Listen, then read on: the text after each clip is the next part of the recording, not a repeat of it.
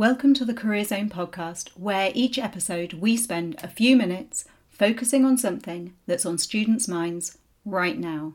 I'm your host Ray, an employability and careers consultant with the University of Exeter. And you can catch up with all of our series, keep up with all our regular releases by doing those subscribing and following things. We're on iTunes and Spotify. Hi, I'm Joan Wright. I work as an employability and placements advisor, one of 6 employability advisors in the business school. I'm joined by Lara Vincent-Young, who has graduated and has completed a year in industry as her 3rd year as part of the With Industrial Experience programme. What we're going to do today is to benefit from Lara's experience and to hear her top tips from her placement search, as well as the recruitment process. So, if you're a 1st year or 2nd year student on a placement programme, keep listening. Lara, welcome. Can you tell me a little bit about you, your degree, and where you spent your placement year? Hi Joan, so I've just graduated with a BSc in Business and Management with Industrial Experience, and I completed my placement at Johnson & Johnson Consumer working in the marketing team for Listerine mouthwash. Great.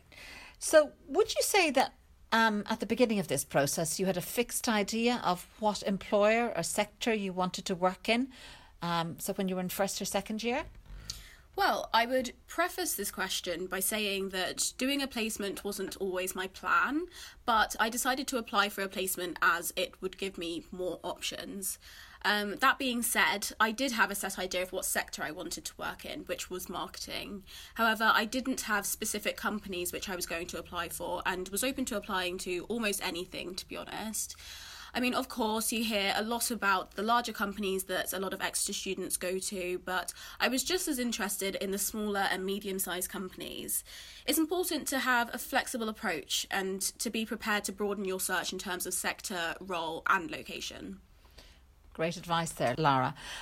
So what should you do to maximise your chances of securing a placement?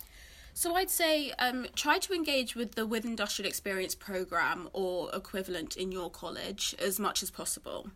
It really is there for a reason, and the skills you will learn will really help you secure a placement, although you don't always appreciate the value of what you're learning at the time.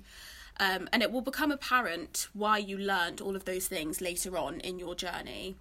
A really good example of this are the workshops around the STAR technique. Whilst I was doing it, it just, to be honest, seemed a bit boring to write up examples and rehearse them in the way that we were encouraged to do. But in fact, employers themselves advised me to have STAR examples ready for interviews, and I used them for all of my interviews in assessment centres in my 2nd year, and I still use some of them now. Fantastic. STAR technique is really, really important in early career in particular. Is there anything you would do differently in terms of your placement search? So because I didn't know I was going to be doing a placement, I wasn't very prepared going into my 2nd year. So I would really, really recommend that you start early so that you make your 2nd year less stressful. The placement process starts at the end of summer, and it's your responsibility to do the legwork, the research, know the opening and closing dates, and ultimately apply. In 2nd year is when you're more established in societies. It's the 1st year that counts with your degree, and the work is harder, and all of this combined can be extremely overwhelming. So any work you do in advance in terms of your placement search can really help to mitigate the stress. Let's talk for a moment about the recruitment process then. What surprised you most about it? So the first thing that comes to mind is how quickly the process can take off. So once you've submitted your initial application, the following steps in the process can come very quickly, and you don't really have much control over it.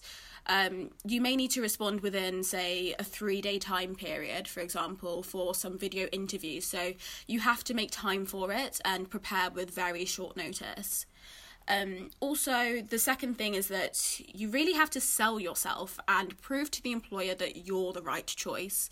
For example, I had to prepare a presentation ahead of my assessment centre, and that's a lot of work, but the employer needs to make sure that they're hiring the right person. So it's really important that you give them every reason to hire you.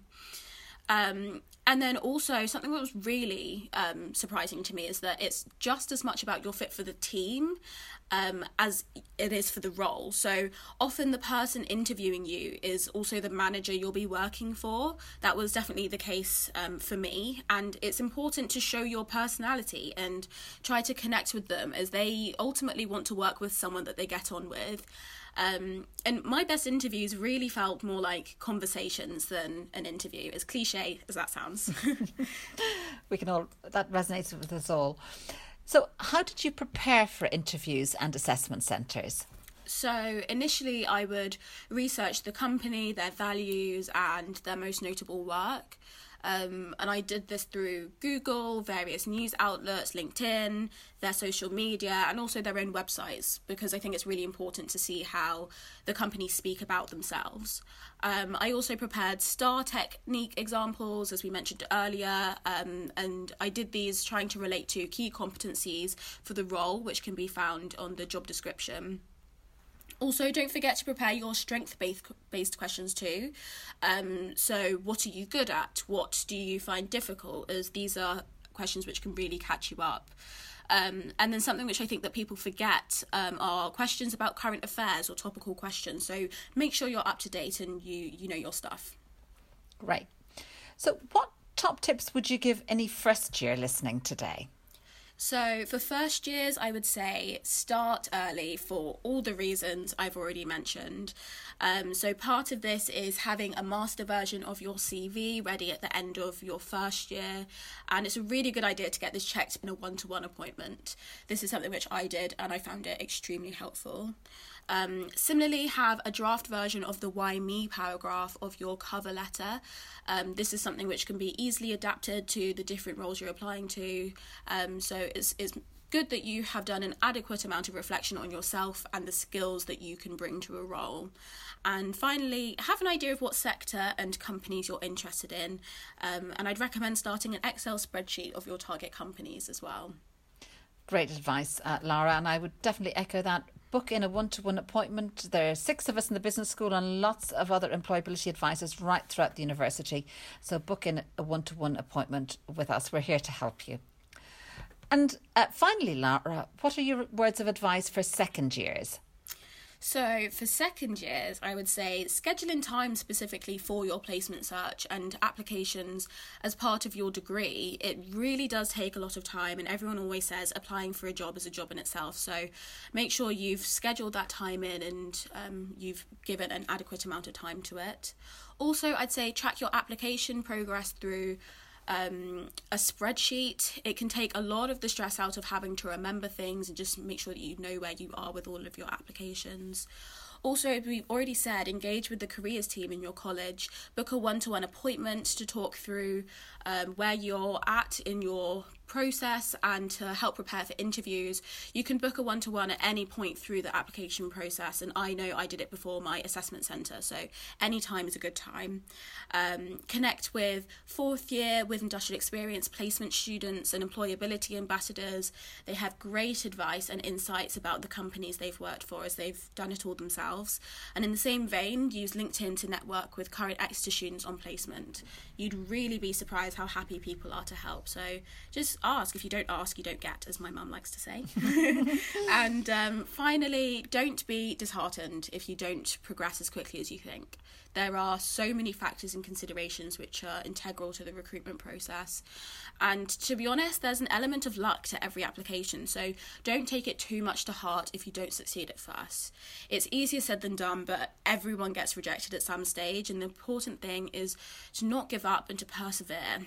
Lots of people get placements at very reputable companies in May, June, and even sometimes later. So do persevere and you will get there in the end. Good luck, and remember, you get out of the process what you put into it.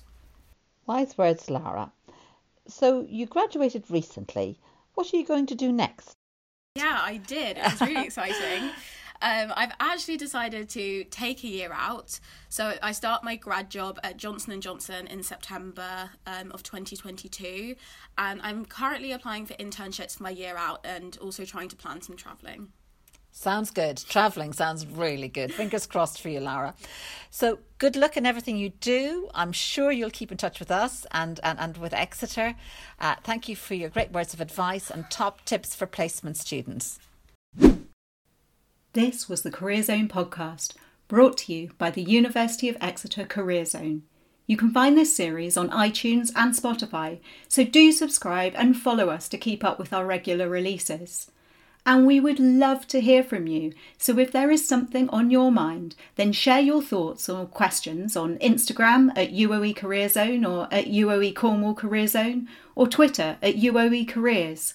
#Career Zone Podcast, and we'll follow up in one of the next episodes. Finally, of course, you can find out more information about all the support we offer at exeter.ac.uk/careers.